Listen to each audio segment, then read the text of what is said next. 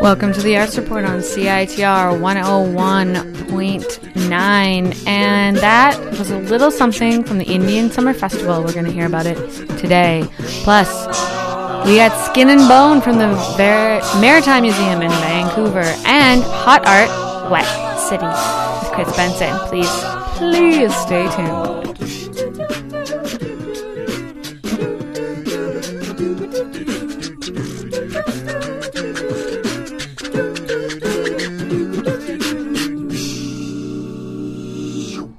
Hello and welcome to the Arts Report on CITR 101.9. I am your host this week, Megan, and it has been crazy around my life. I'm now at the Queer Arts Festival, and we are coming up next week. Wednesday the 24th is our opening. It's free.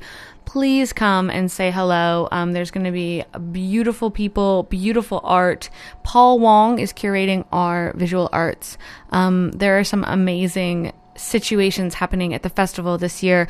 Yamantaka Sonic Titan is coming to town for us on the 3rd, and look out for tickets because they weren't able to do Jazz Fest this year, so there's a lot of hungry jazzers out there trying to go to this show. Kinney Starr and Chris Dirksen are on the previous night on the 2nd, and tickets to both those show if you're under 24 are only $5, so please check that out.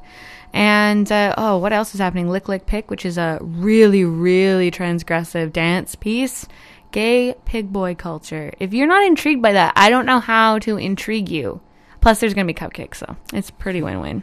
And then our huge event is opera, and I know a lot of people who listen to the show with Sarah Lapsley know how much she loves opera.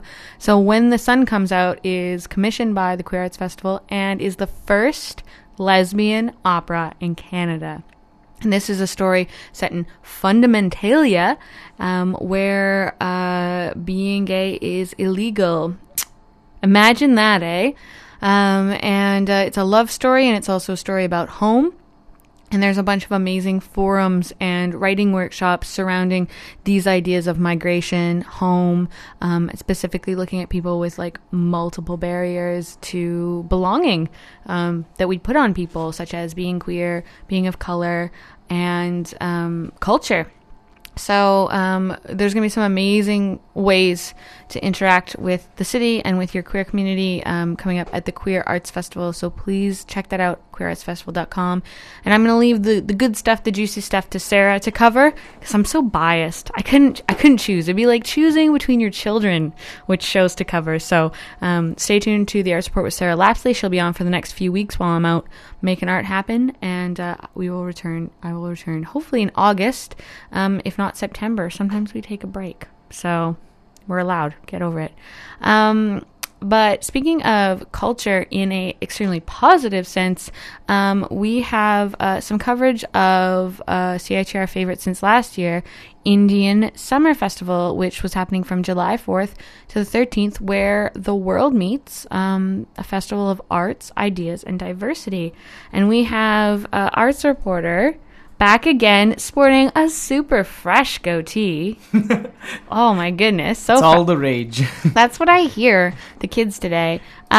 So we want to talk a little bit about Indian Summer Festival, and you heard a clip at the top with some people doing some free, this is Shyamak dance classes, but you actually did some of their free Bhangra. I did the free Bhangra class, yes. I wanted to see for myself if it would go beyond the really stereotypical twisting the light bulb, raising the roof maneuvers that that is very, commonly found at a Bhangra party. But as it turns out, it did go beyond those simple dance moves, and it was a lot harder than I expected, and it was more of a workout than I expected.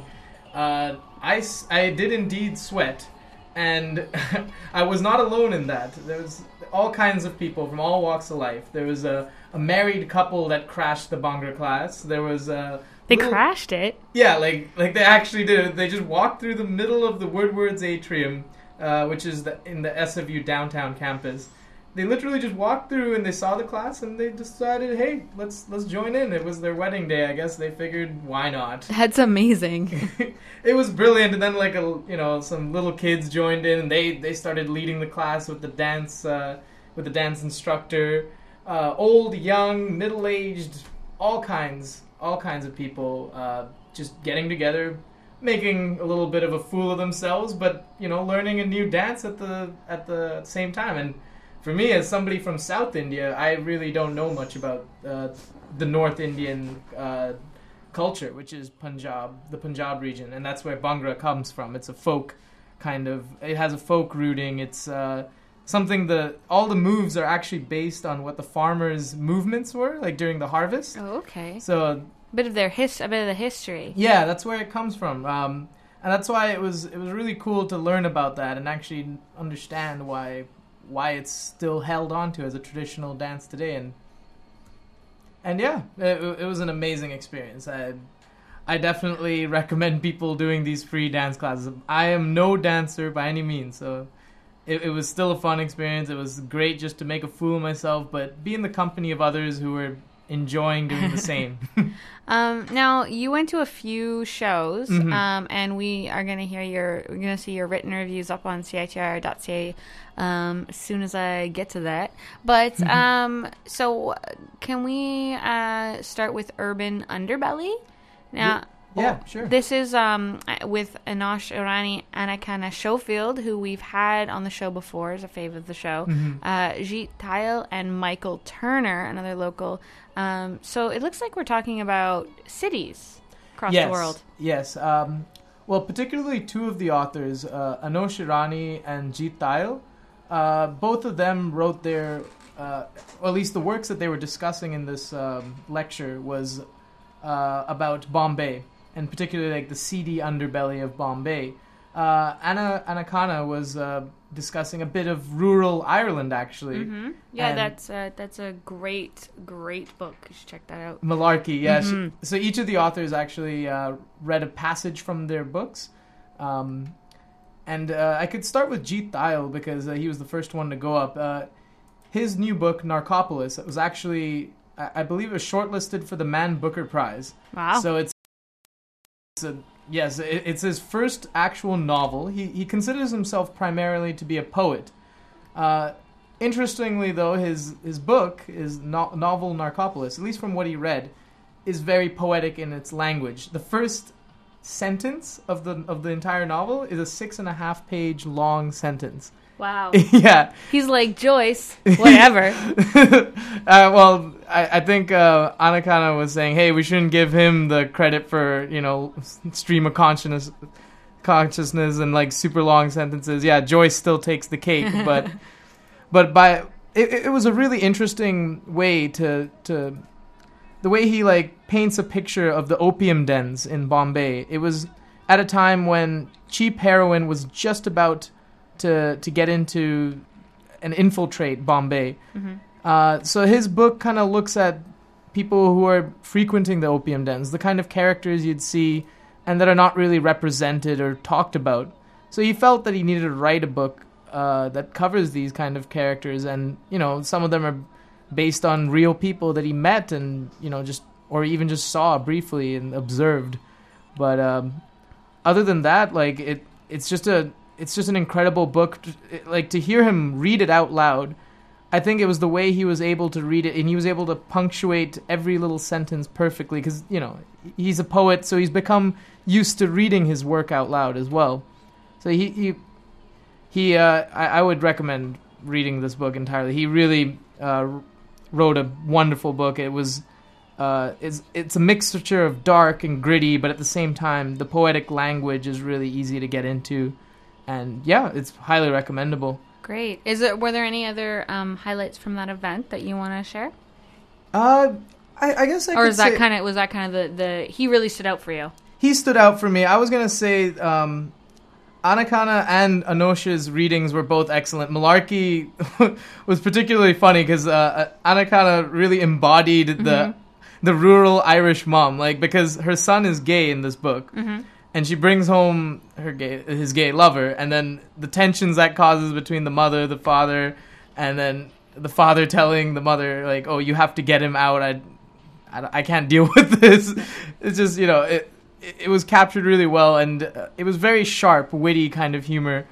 And even though it deals with, the subject of the alienation of her son, it was dealt in a very heartfelt way. It kind of brought both sides into the picture. How like a mom who's, not used to any of this, and seeing and both her and the father dealing with her son, but the son trying as hard as he can to make them comfortable with it. It was a realistic story in the sense that it didn't try to whitewash anything. It was all out there, but at the same time still mixed in some humor, Well, you can look through the CITR archives for our interview with Anna Kina from Malarkey a few months ago. Now, this is not the only thing you saw. You also got to see the conversation between Deepa Mehta and Jeet Thayil, who was also featured in Underbelly. Yeah. And that's I Don't Want to Choose. Can you, like, what was that like? I mean, it's quite she's quite the writer, Deepa Mehta.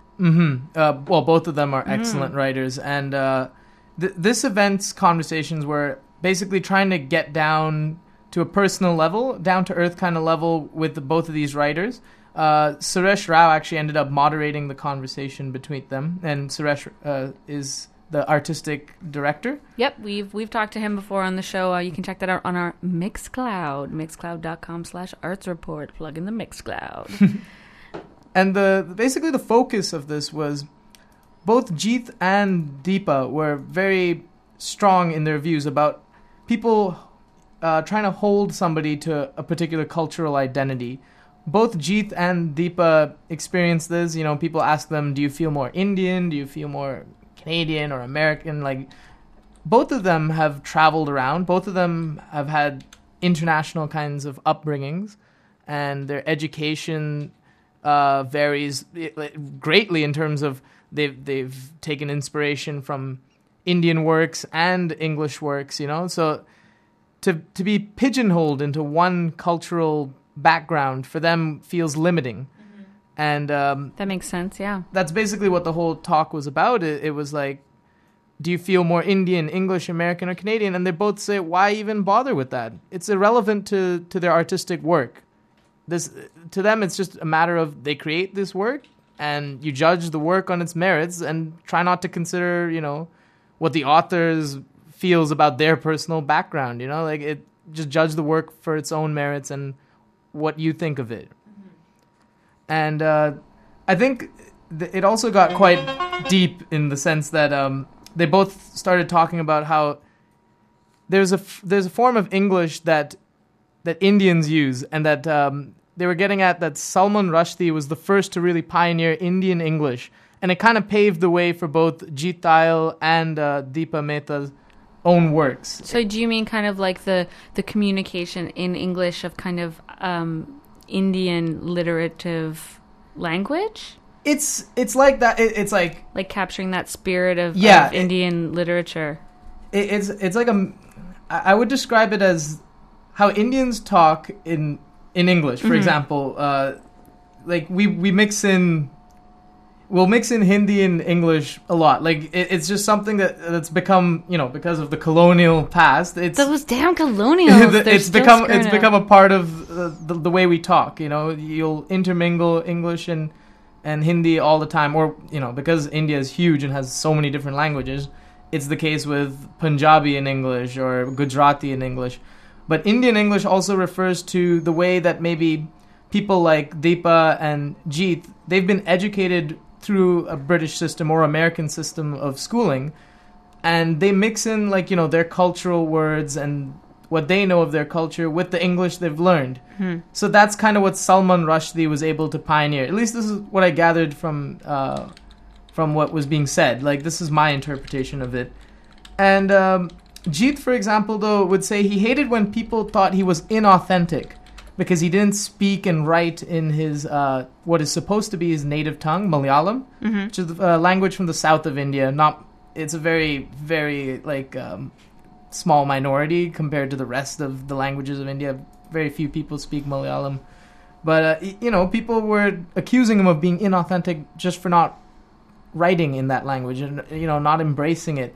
But for him, his native language is English. Mm-hmm. And that's what it comes down to. What the language you're comfortable speaking and the language you're comfortable writing in is your native language. And for him, that was English. And pretty much the same with Deepa as well. She can speak other Indian languages, but her works are done in English, and she feels that that's the best way she can do it.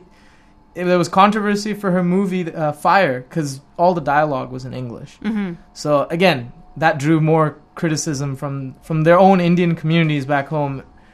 So this is what they were getting at, that like people never seem to be satisfied. People from back home, like in India, will say, oh, you're not being true enough to the culture, you're not being authentic enough. And then people abroad will be like, well, show us your authenticity, prove it to us. Mm-hmm. And I think I agree with both of them when saying, why does this matter? This should be irrelevant and it should be gone. The concept of cultural authenticity. Yeah, I think that kind of ties in with what I was mentioning just on the top of the show is some of the workshops that are going on around this opera. One of them is facilitated by Rainbow Refugee, and they deal specifically with people who identify as queer, but also as people of color or immigrants or migrants. And just like that's a lot of identities. Those are a lot of identities, but those are also things that overlap to really make it hard for you to find like, where is my community, where am I home, like Canada, am I Canadian, and so I think that those issues are becoming more relevant as people move around the world so much. We don't have too much more time before we have to take a break. Do you want to give us kind of your having participated pretty thoroughly in the festival, can you give us some of your final impressions and maybe any notes on the events that you want to add? I think I'll just add the final event that went down was the Lit and Sound Cabaret, which closed off the festival. And for me, this was a really great event because it really did mix in different types of performances and different people from different cultural backgrounds, but all there to show their talent. So we had people like classical musicians such as Mohammad Asani, who was an amazing sitarist. We had Curtis Andrews, who was playing the miradangam, and a bunch of other classical Indian percussion instruments. And these two were in a band with a guy named Roop Sidhu. And these three, like, the trio of them made the band called Lapis. And what they mix in is a bit of hip-hop, beatbox, and then the sitar and classical Indian percussion all mixed in together. Interesting. Like, it's fusion done right. That's how I can put it. Yes. And it's not always done that right at all. So I think that just summed up the festival for me, like, because at the end of the day, there were people who were able to fuse together their talents. There were spoken word artists. Zacchaeus Jackson and Jillian Christmas were both excellent. They're repping Vancouver, and they've told me that they're going to be repping Vancouver in the U.S. Nationals, actually, of the Slam Poetry Championship. So awesome. We got to hear some excellent poetry as well. And yeah, overall, it was just a great experience for me too. It was a great experience to see other people that are kind of like myself, that Indians coming to Canada and forming their own community and forming their own identity. And it was completely distinct from what I thought I knew, like it wasn't these people who had just clung together. These people, as in the artists that were representing here, they really were open arms and to all cultures, and they let all cultures influence their works. And I think that's what really the festival is about. It's not about creating boundaries and seeing where these boundaries end or where they start. It's just where they intersect. And that's all that really matters. Yeah. Well, thank you so much for your coverage, Rohit Joseph, arts reporter extraordinaire. And you're going to do some coverage for us coming up in the next couple of weeks as well, correct? Yeah. So we'll hear more from you coming up. And we are going to take a break. And when we return, we are going to learn a little bit more about Hot Art Wet City with a conversation with Chris Benson. The Indian Summer Festival is over now, but you can check out what happened at indiansummerfestival.ca, and I think you should use it as an artist resource. Check out some of these authors and musicians, right? Definitely. Yeah. Just check out their names and then search them up, look up their stuff. And also, I believe you can get involved next year if you check out the website, the indiansummerfestival.ca. Get involved. Yeah, you can volunteer, get an internship. I myself, I'm definitely considering doing that next year. Awesome. Okay, well, thanks so much, Rohit. And we are going to take a break. As I said, Hot Art Wet City. And then we are going to close out the hour with Catherine Musselum, who is part of Skin and Bone at the Vancouver Maritime Museum. And she has some saucy, salty sailor tales for us. Stay tuned.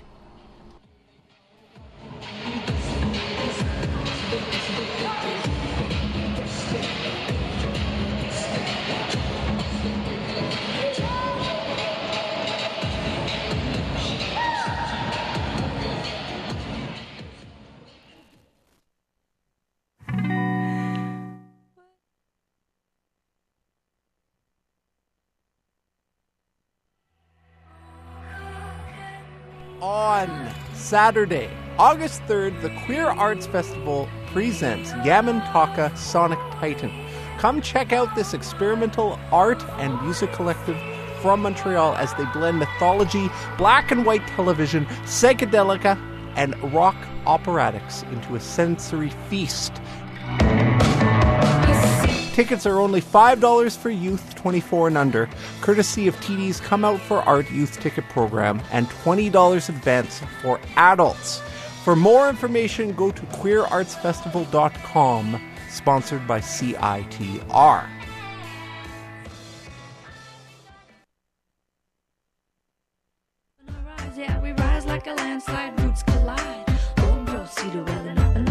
On Friday, August 2nd, the Queer Arts Festival presents Kinney Star with Chris Dirksen.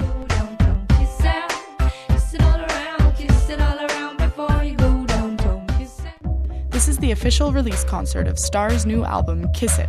Tickets are only $5 for youth 24 and under, courtesy of TD's Come Out for Art youth ticket program, and $20 advance for adults. Ticket price includes a CD. For more information, go to queerartsfestival.com.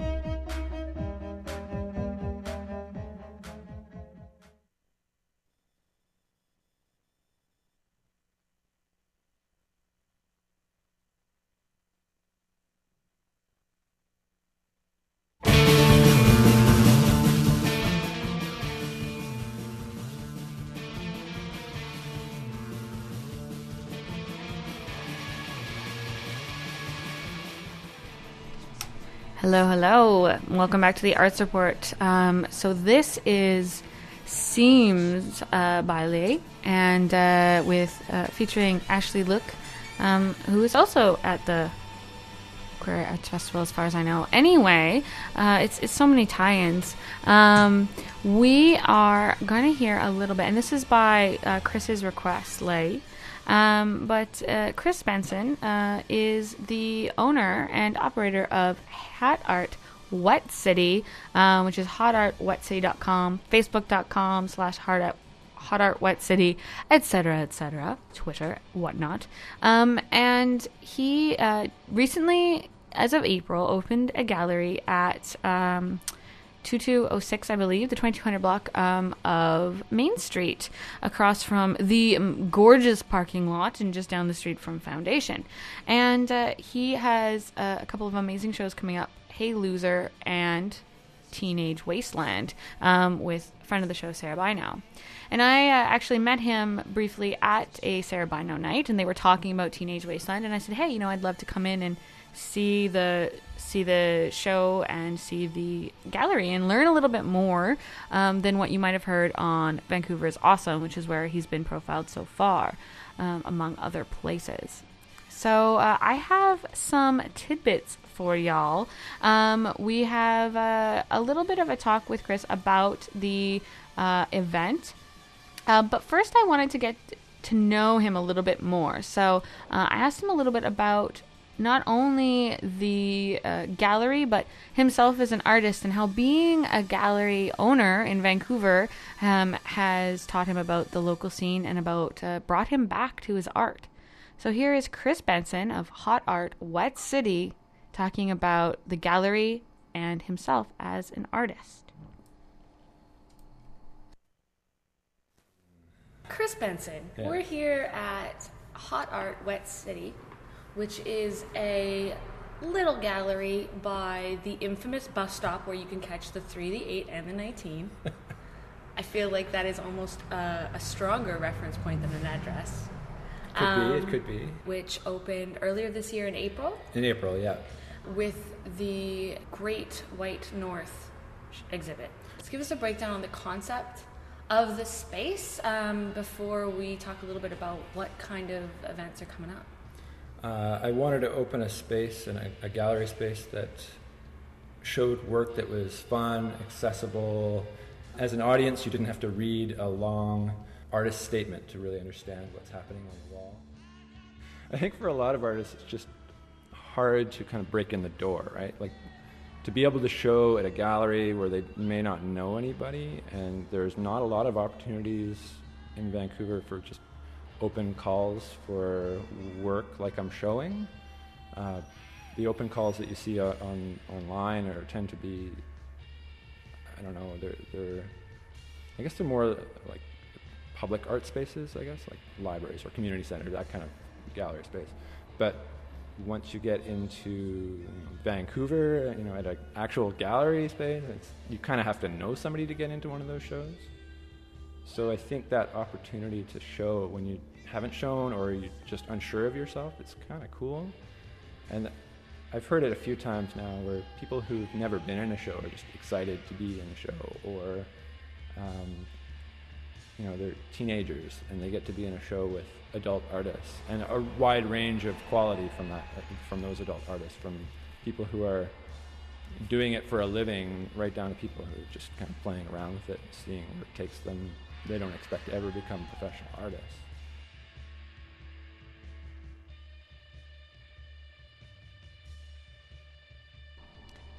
So after talking a little bit with Chris about how the gallery is connecting with emerging artists, we talked a little bit, as I said, about how these emerging artists are connected to Hot Art Wet City and the culture of Vancouver, and how participating in that has brought him back to his own artistic devices.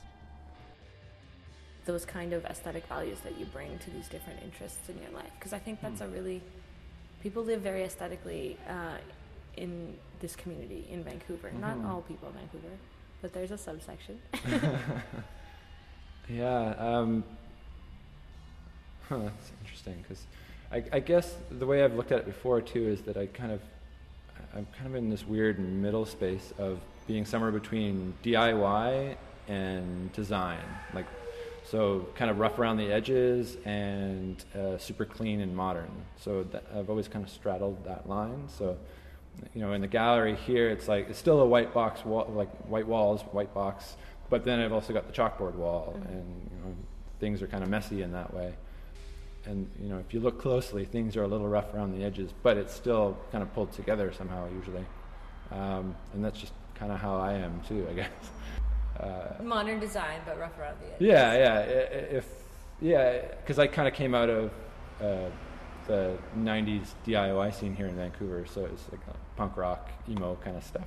I don't want to say emo because it has a weird connotation now, but it was hardcore and DIY stuff, so zine making and screen printing and all that kind of stuff, which is now making a comeback, it seems. Everybody seems to be making zines, and Hey Loser Show is a lot about the DIY, and they make zines and buttons and do screen printing and stuff like that. So it's all feels like it's coming back. But then I went to Emily Carr for graphic design. So I'm thinking about the way space is organized and how it communicates to people. So there's this weird. It's not really a juxtaposition, I guess. It's just this weird mix that I've kind of created for myself, where it's high design and low brow. I don't really know how to put it other than that. Art, especially Vancouver, is such a tight-knit community and everyone kind of knows each other. Do you have any thoughts on how Hot Art Wet City fits into that? From what I've heard, and I don't know how true this is, but from what I've heard from a few different people, it's that I'm injecting some new blood into this city, which, that's super flattering to hear that. and maybe that will spur other galleries to either up their game a bit or other galleries to open. Pretty much anything to get the city a bit more interesting. Provide some more art spaces. I'm all for it. Even if that means there's more competition for me, that's okay. I think I say that now, but when I'm crying in the corner because there's somebody else who's opened across the street, maybe not. I don't know. We'll see. Well,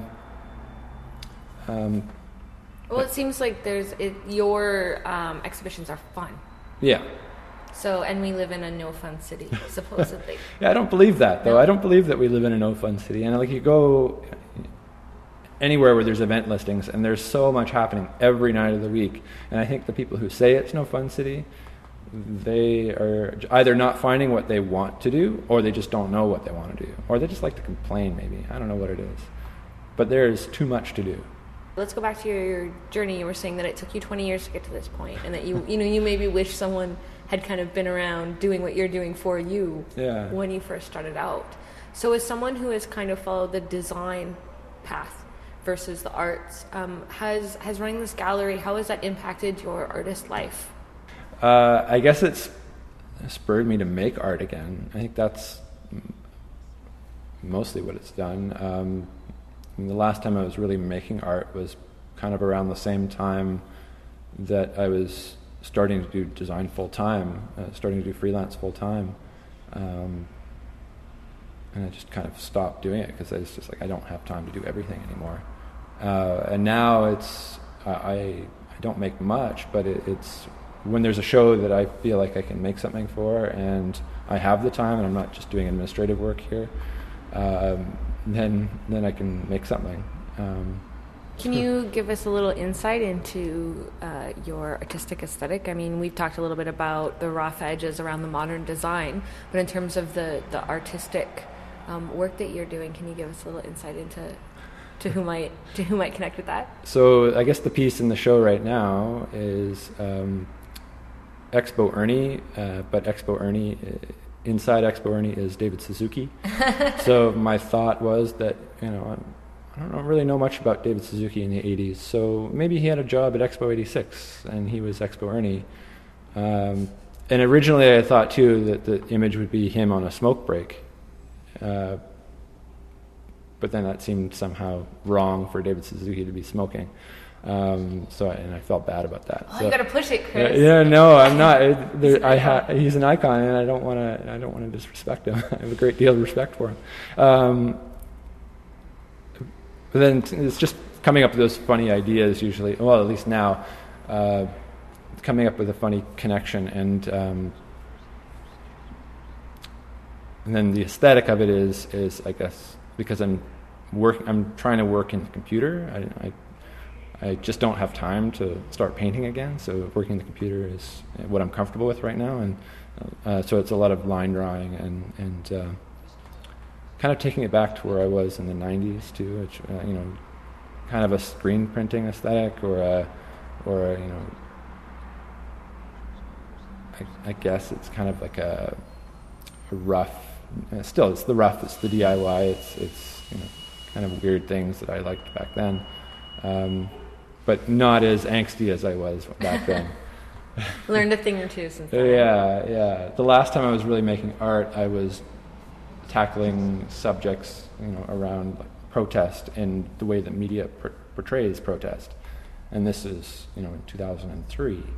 So I can't keep going at that. And when nothing in the culture changes, then it's like I can't keep rehashing that same subject. It's still portrayed in the same way. Mm-hmm. Cameras and protesters, they're kind of numbering the same on either side. So even worse now, I guess, with everybody with their camera phones. So everybody who's in the protest is also taking pictures of the protest. So yet nothing changes. So I didn't really have anything more to say about that at the time.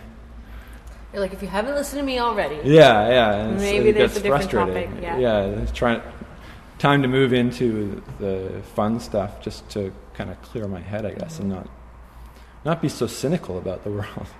It seems like there's a lot of art right now that is almost like a 1990s palette cleanser. Like, because a lot of those, as you said, a lot of those issues and those aesthetics are coming back or never left, and are important. But at the same time, if you see something every day, you stop seeing it. So these kind of shows and the pop art and stuff that's taking that aesthetic and that mentality and having a little fun with it, like not being so Gen Xers. Oh yeah, this is when I was.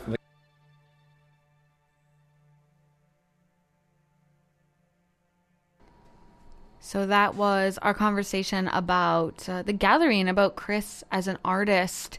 But we have some more specifics for you. Now, there's 2 shows coming up at Hot Art Wet City. Opening on Friday is the very aptly named Hey Loser, and where artists, they explore the most primary of art. What Chris goes on to say, calls it mark making and portraiture. In the background here, we're actually listening to Tassels, which was another request, which is Sean Orr from CITR, beloved Sean Orr from Vancouver, Canada. So check that out on SoundCloud.com. But yeah, Chris is going to talk a little bit about Hey Loser, and then go on to tell us a little bit about Teenage Wasteland. So Hey Loser happens this weekend, and then Teenage Wasteland is starting on the 7th with a bit of a pre-situation happening on the 6th that you'll hear all about. And our guest coming up later in the hour, Catherine Muslim, she is actually part of Teenage Wasteland, so it all comes together on the Arts Report. So I have a little bit more from Chris Benson about Hey Loser and Teenage Wasteland, and I got a couple of familiar songs to go with that. So here we go. Next up you have Hey Loser, which is starting on July 17th. I know that it is focusing on the uncool and the unsophisticated, the crafty. And so far you've kind of had this real pop culture thing, a lot of which is uncool and cool again. So it seems like you're continuing a thread. Tell me a little bit about this show and kind of relation to the themes of Hot Art Wet City.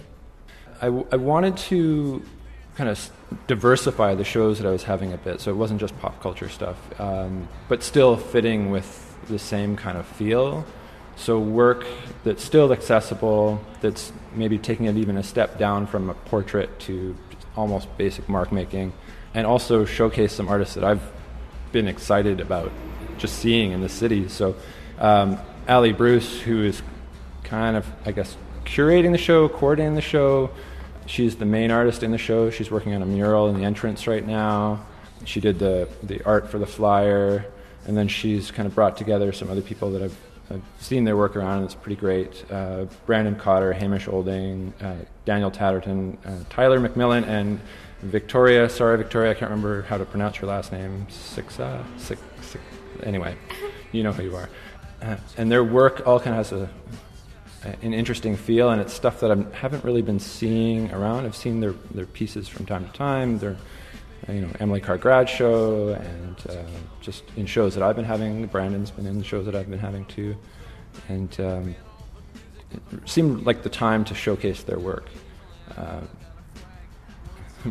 also feel like they're going to be pretty popular artists sometime soon. Like they're going to make a name for themselves soon. So I wanted to kind of be there and offer up a space for them to have that opportunity to show now, so that in the next couple of years when they're really kicking ass in the art scene in Vancouver, that I gave them that opportunity to have a show. Now they're doing things with bigger galleries, better galleries. I think that's kind of cool. You get your foot in the door on that franchise. So mercenary, Chris. I guess so, but I see it as more I think about when I was their age. They're all in their early 20s. I think about how if I was given that opportunity to have a space to show in at their age, I would have been going in a completely different direction. I would have continued focusing on art personally, rather than as kind of like a side thing that I do and go into graphic design instead and then eventually open the gallery. I mean, it's been 20 years to get to this point where I'm opening a gallery, so.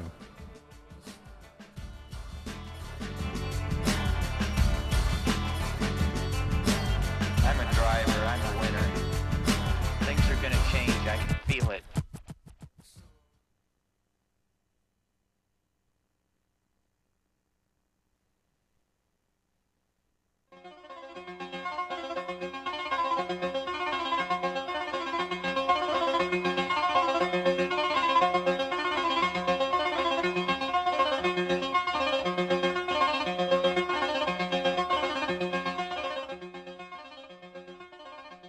So you have this Hey Loser that is going from July 17th into August 3rd, where with the opening on July 19th, so come by, and you're focusing kind of on the uncool and the maybe less processed kind of versions of art.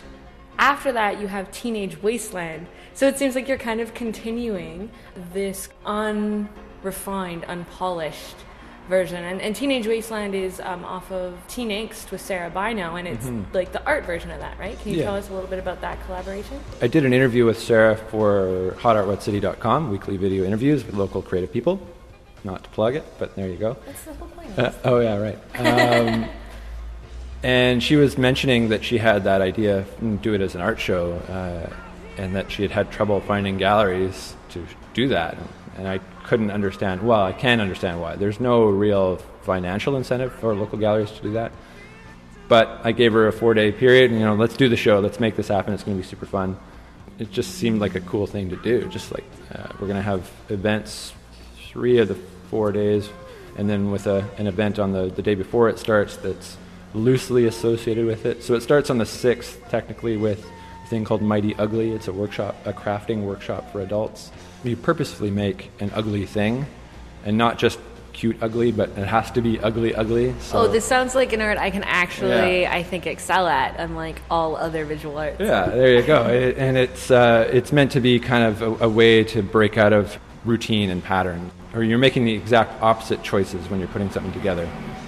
And then, of course, drinking afterwards, just to talk about the work. And then the Wednesday night, the 7th, is the opening, so the artists will be in attendance and talking about what the work meant to them when they were teenagers and what they think about their work now. So it'll be painful and embarrassing and so angsty, I'm sure. The Thursday night is just a Teen Angst night, a regular Sarah Bino Teen Angst night. Friday night, I think we're doing a karaoke night with some angsty songs thrown in for good measure. It's going to be a fun week of just angsty, terrible work.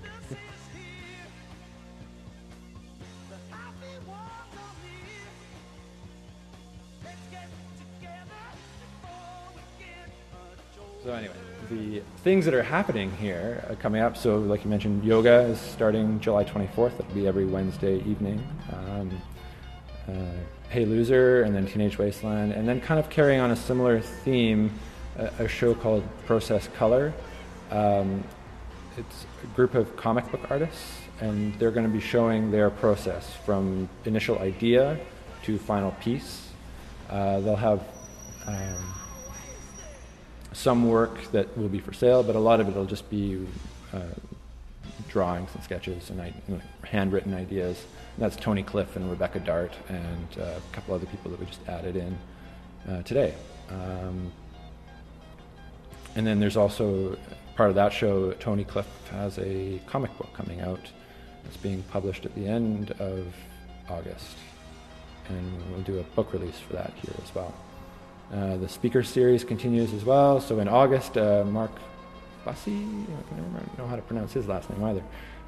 He'll be speaking. The next one at the end of this month is Corwin Hebert, and that is marketing for artists. And then that continues through the fall.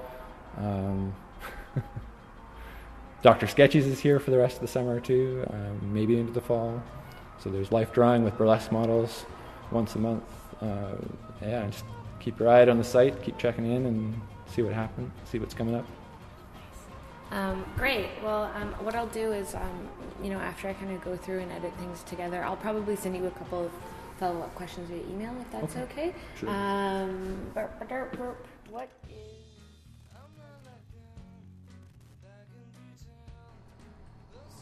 And that was Chris Benson of Hot Art Wet City, a little bit about what's going on. And of course, you had Baba Riley, aka Teenage Wasteland, in there for you, and Beck's Loser. And now we have, of course, the ultimate angsty song, Dumb by Nirvana. Some hits coming at you on CITR. Oh my god, it's gonna be crazy. You should definitely check out hotartwetcity.com, because there are some really amazing artist interviews there, as well as workshops, including how to market yourself as an artist, how to get involved in galleries. There's a whole series of really cool workshops, plus they got the yoga going on, and Dr. Sketchies, and pretty much anything you can use a space for. And as you may have heard during our conversation, we're setting up that baby rock climbing. So lots of fun things happening at Hot Art Wet City, and hotartwetcity.com. So I'm going to see you guys, obviously, at the opening this Friday the 19th for Hey Loser. And I'm also going to see you, I'm sure, this Thursday at Skin and Bone. And we are going to talk a little bit more about the Salty Sailor Tales happening at the Vancouver Maritime Museum when we return from the break. So Hot Art Wet City, you can follow them on Twitter, and you can also follow Chris Benson at Benson with a Z, BNTZEN. Thank you so much to him for joining us, and please do check out the gallery if you want a little bit of art without all those gummy artist statements. You're listening to CITR 101.9.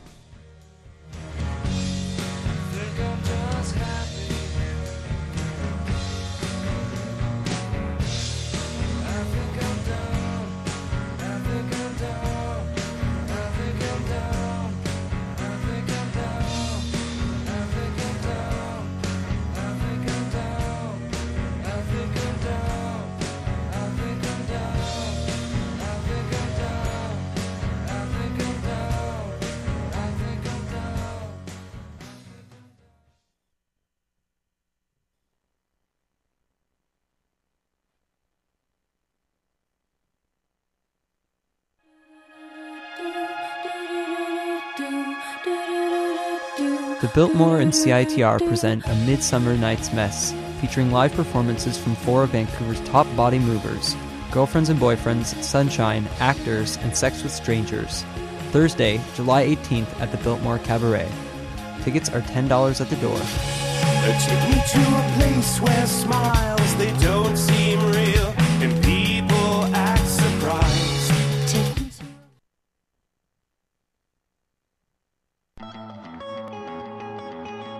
Need help moving into your new place? At Practicar Rent-A-Wreck, we offer budget-minded individuals the opportunity to think economy with reliability, thrifty pricing, and value for your dollar. All you need is to be 19 or older and have a valid driver's license. For a cheap set of wheels, go to azuraautogallery.ca or call 604-232-9873. That's 604-232-9873.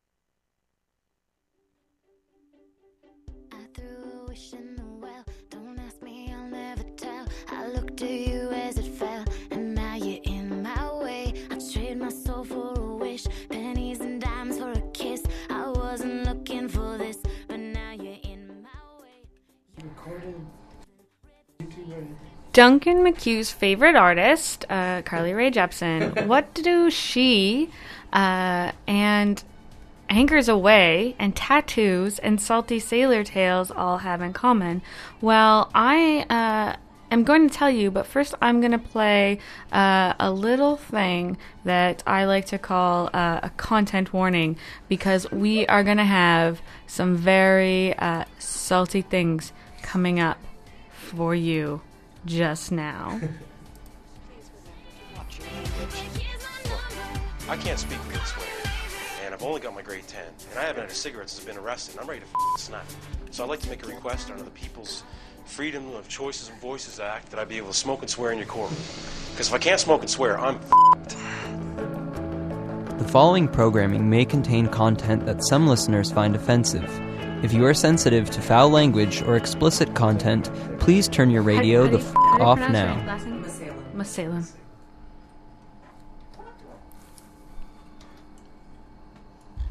And it is my pleasure to welcome to the show Catherine, a.k.a. Kitty Masalem, from Tattoos and Scrimshaw, The Art of the Sailor.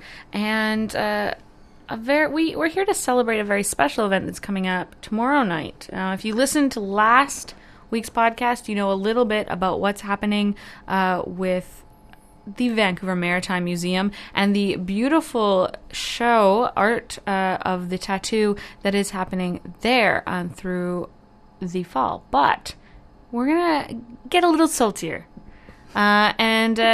Catherine, welcome to the show. Hello there. We were having a lot of fun during Chris Benson's interview checking out your iPhone, and that is the most impressive list. And Rohit's still here. He was very impressed as well. That is the most impressive list of contacts with the first name Sailor that I have ever encountered. Yeah, and you only saw the A's and B's. I only saw the A's and B's. It went on for a really long time.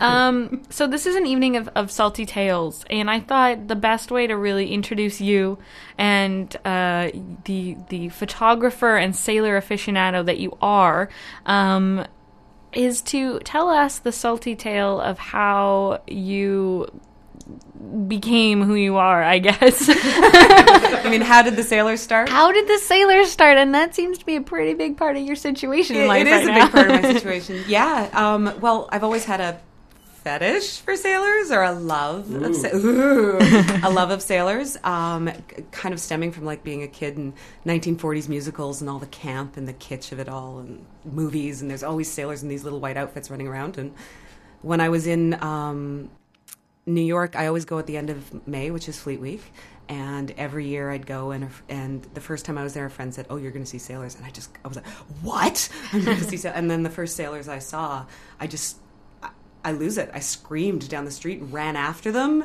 because they're all in their little white outfits, and it's just ridiculous. It's so over the top, and it doesn't seem real. It seems like a movie. And then every year I would always be with friends or a boyfriend, and so it kind of curbed my sailor aficionadoing. So I would get like a day on the ship. I'd get to go on the tour. I'd one night in Times Square, but I'm not going to subject people to this, like running around after them. So in 2011, nobody was going to come to New York with me, so I went on my own. You just let it out. Night one, the fleet came in that morning, and night one, I was in a gay piano bar in the West Village with a couple of friends, and I went, I know that the sailors drink around the corner. I know that they're out on McDougal Street, and I went, okay, you guys, they went for some food, and I said, I'll be back in 20 minutes, and I went out, and I got the photo. That one that you tweeted a minute ago. It's like at Arts Report. Yeah. CITR_Arts Report. Check out the photo. The photo. And it's in the museum. It's actually 6 feet wide in the museum. So it's this huge, huge exhibition piece. And it's these two sailors, and it could be 1943. It could be today. And, well, it was. But, and that night, though, I took that photo. I made out with my first sailor. Got a couple photos of that. Hi, Mom. And I got a couple photos of that, and I went back to the gay piano bar to sing a couple of Liza Minnelli show tunes on stage. As one does. As I do. And I showed my camera. I showed the pictures to the guy. Everybody in the bar was like, oh, my God. They were so excited. And then the next morning, I looked through the photos, and they weren't really that great because I was a little drunk, and they weren't that fantastic. And then I flipped it into black and white, and it changed. It was like, oh my God, Bam. That's it, bam. That became like, I realized it really is that it could be the 1940s or it could be now. And so that's the photo that happened. And then I just dedicated the entire week, morning, noon, and night, to chasing sailors. Had you been you've been a photographer at that point, professionally, but like, had you been focusing on sailors? Was that subject matter for you? Not in the least, no. They've come up a few times. I used to photograph parades incessantly, and I'd always photograph the big herds of sailors or Marines going by. And it was more like bias, more than anything else. but it was like, yay, sailors, but it wasn't the focus. And then the previous Fleet Weeks, being with friends, I'd get a few snaps of them, pictures of me giggling surrounded by a big pack of them. But this week it just changed, and I ended up going on a ship tour down in Staten Island, and I was on the ship that these guys came from. I didn't know that was their ship from that image, but I saw one of the guys who was very obvious, he had black Ray-Ban glasses, and so I was like, you were with these guys the other night. And he calls them, and they came around the corner, and they were in their like flip-flops and shorts, and ruins the illusion. Yeah, I was gonna totally ruins the illusion. Like it's like, oh no, stay in the white, stay in the little outfits with the neckerchiefs, and so and then I said, can I go out drinking with you guys tonight? And I ended up going out drinking with them. I ended up getting a bar fight that night. Wow. You truly became a sailor. You just became one of the gang. Kindred spirits. I found them. I got in a bar fight that night with some lady that was calling me creepy because I was chasing the sailors around. But apparently she wasn't so subdued herself. No, she was showing off her new engagement ring, and then she started flashing her tits at the sailors. Nice. So, in the bar. And so she's a complicated woman. She was a complicated woman. And so she started calling me creepy, and I was like, I won't say the B word. I was like, you calling me creepy? And she was, and it turned into one of those girly, pushy, shovey match things. And then I got held back by Sailor Chris and Sailor Jake, and it was really funny. And then throughout that week, it was just, I went on the ships, I went morning, noon, and night. I started photographing them. I was out in bars, got thrown out of a bar. Nice. I won't tell you why. Maybe shenanigans. Oh, shenanigans. Shenanigans.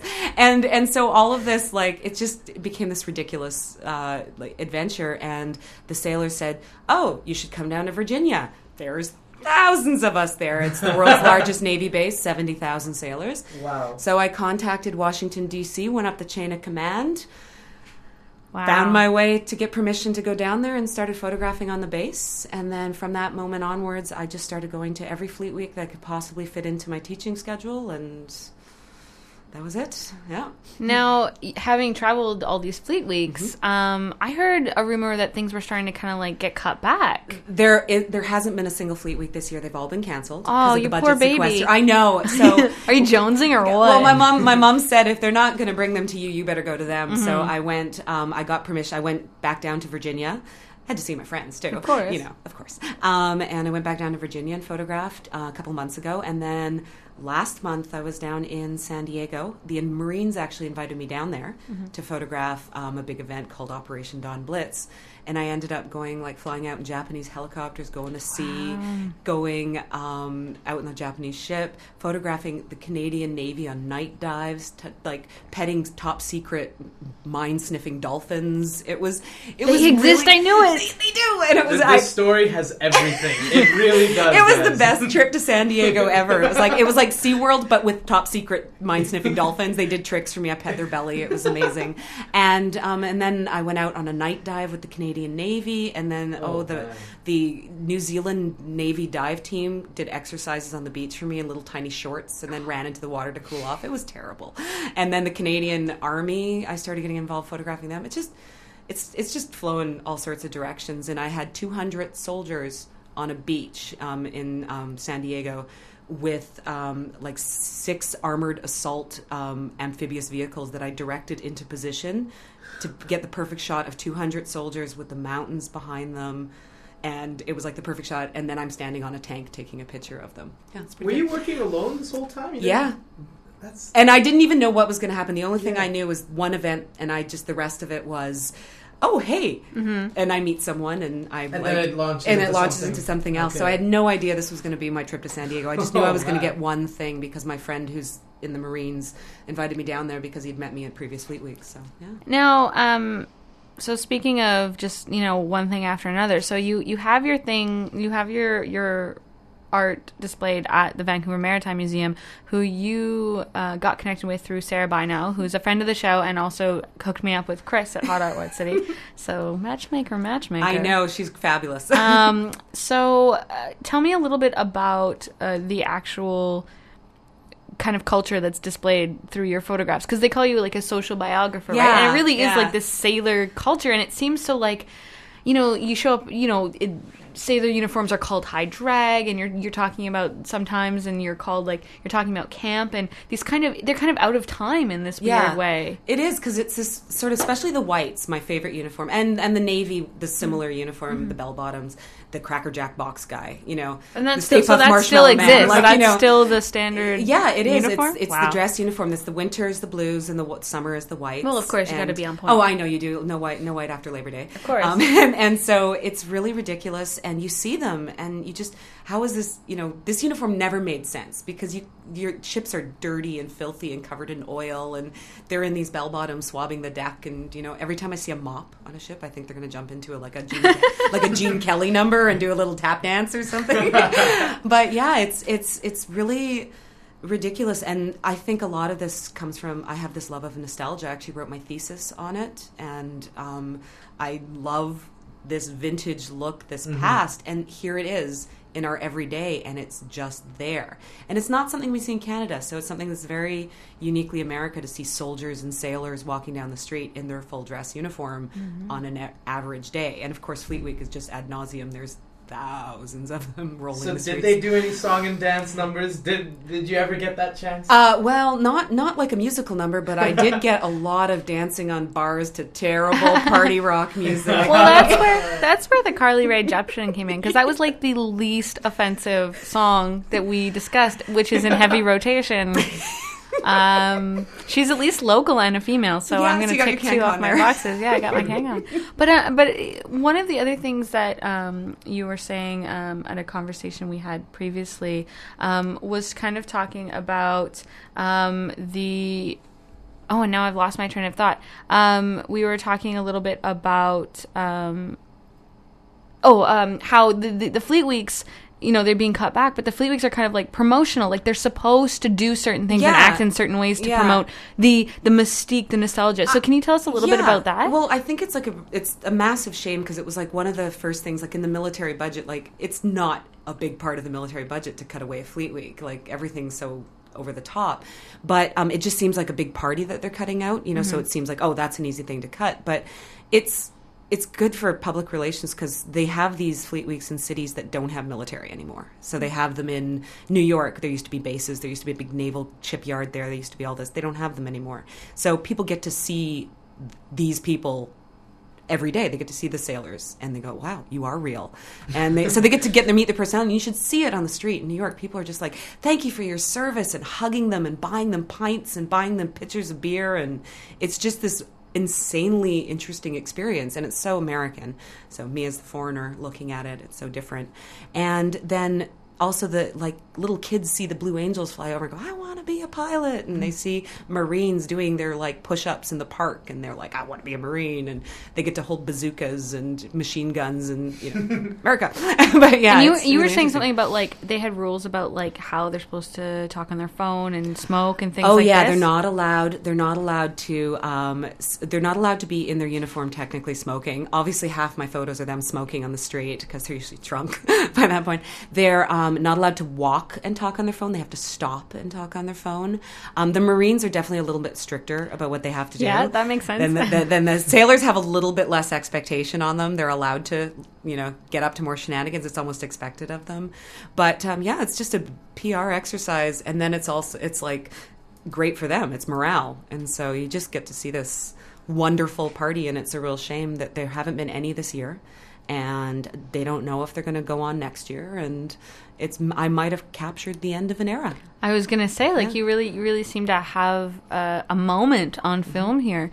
Now, the show is about tattoos and scrimshaw overall, beyond these events that are happening, and scrimshaw being scroll work, correct? Is the scrimshaw is the carvings on like the whale teeth? Oh, okay. That the whalers used to carve when at sea, and of course the ones that are the prize of the collection. The ones that have like the little warning next to them are like the dirty scrimshaw. They got boobs and saucy, stuff. Yeah, saucy stuff. Yeah, there's some saucy stuff happening. They're sailors. They're salty. What do you expect them to do? They're a bunch of men alone at sea for months on end, years sometimes.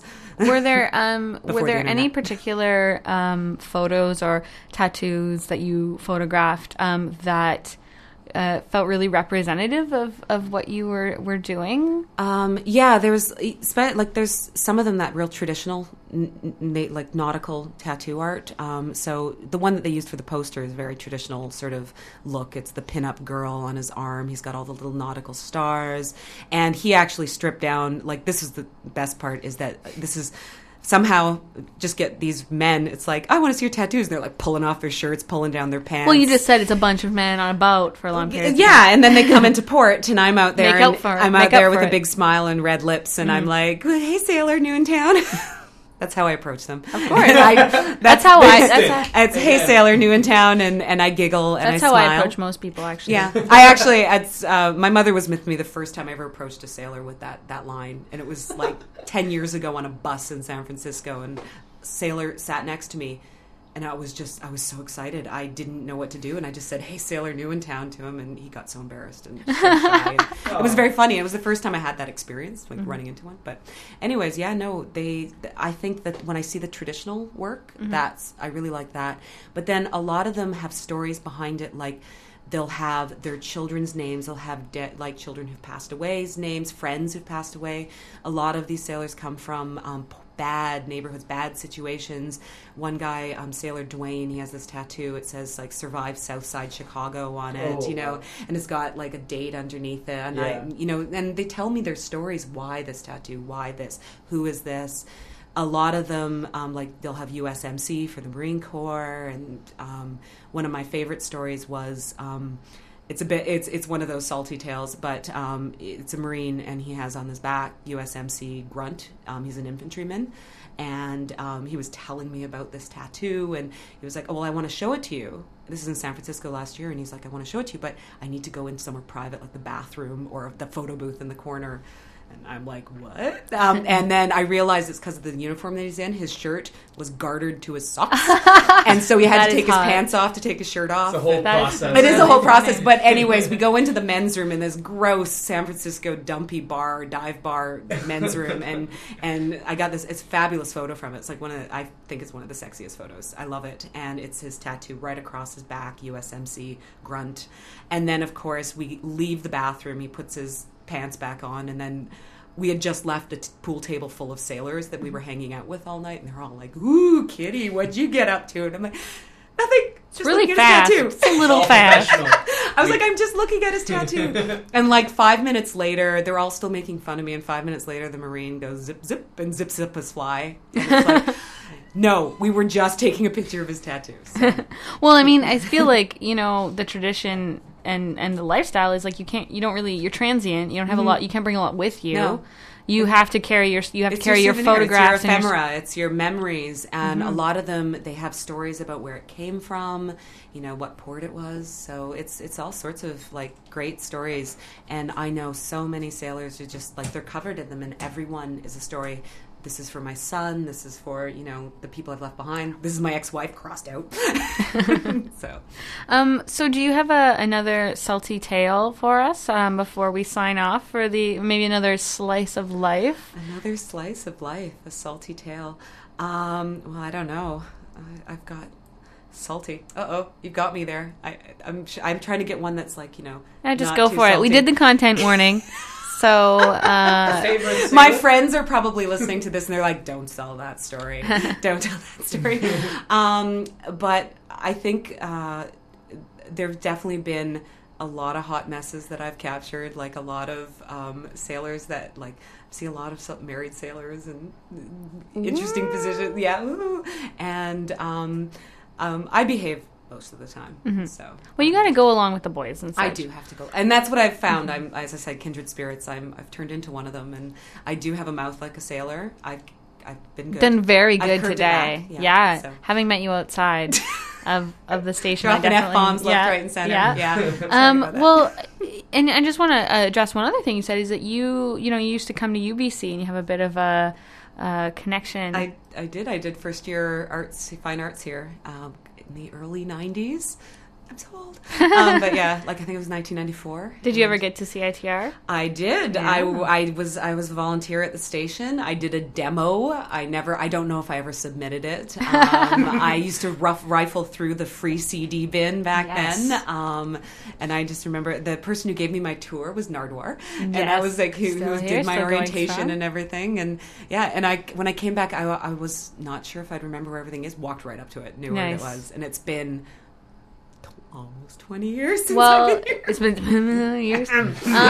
But you know, this is the lot. We're going to move to a new station next year, so love it while you can. At the end.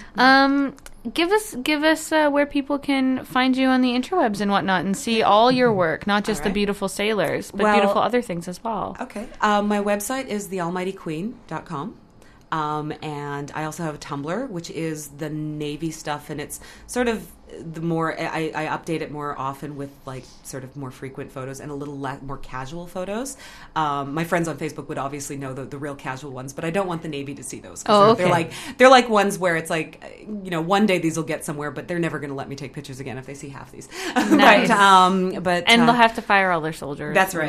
Well, most of them only last 4 years, so they'll be gone by that point. And so thealmightyqueen.com and the Almighty Queen Tumblr. And at almighty_kitty on the Twitter. At Twitter. So we tweeted you out to the world earlier today. Is there anything else you want to add before we wrap up for the day about this event on Thursday? I think it's going to be a great night. Sponsored by I wish in life I could get sponsored by Sailor Jerry, but rum sponsoring. You're just paying them at this point, but someday. someday. Yeah, they're getting enough of my money. But it should be really fun. We're going to have a lot of people talking. We're going to have Chris Hold, tattoo artist. He's going to be talking about the history of tattooing and obviously his years of experience in it. And I think it's just going to be a really great night, really fun, and a night at the museum, so you get to like walk around and see the exhibit. It's all open to us as well, and be slightly sauced to do it. Nice. So that is Skin and Bones, Salty Sailor Tales at the Vancouver Maritime Museum. You can check them out online at vancouvermaritimemuseum.com or facebook.com. And it's starting around 6:37, so you're saying talk starts around 7. I think talk starts at 7. Rum starts earlier. I think the Sailor Jerry will be flowing earlier. I'm going to stay away from that until after. I don't need to be sauced during my talk. Well, thank you so much, Kitty, for joining us today and giving us a little taste of the salty life. I've been wanting to hear all these stories for so long, so it's been awesome to have you on. And definitely check out her photographs. And thank you so much to Chris Benson for joining us, as well as Mr. Rohit Joseph as well, and of course Sarah Bino for hooking this all up. I guess you're like, I don't know, I can't go a single show without mentioning you, so XOXO, I guess. And also thank you to Carly Rae Jepsen for being in some circles, you are the best music. So live it up. This has been a slightly extended version of the Arts Report on CITR 101.9. Thank you so much for joining us, and I'll see you again later in the summer. And just to round out the theme of tonight, I think we should probably hear a little more of Anchors Away on CITR 101.9. Sasquatch's Hideaway is coming up at 6:30.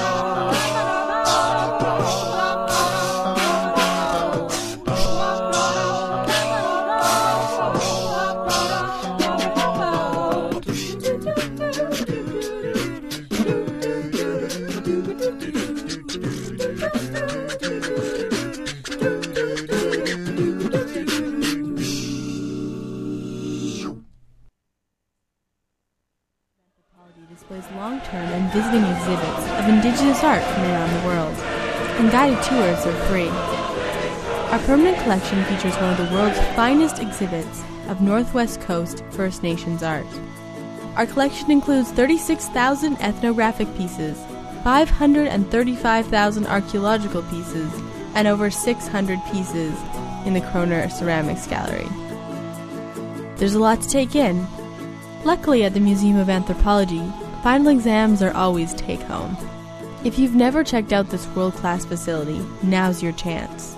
The Museum of Anthropology is located right on campus and free for all UBC students and faculty. Come enjoy our collection and resources.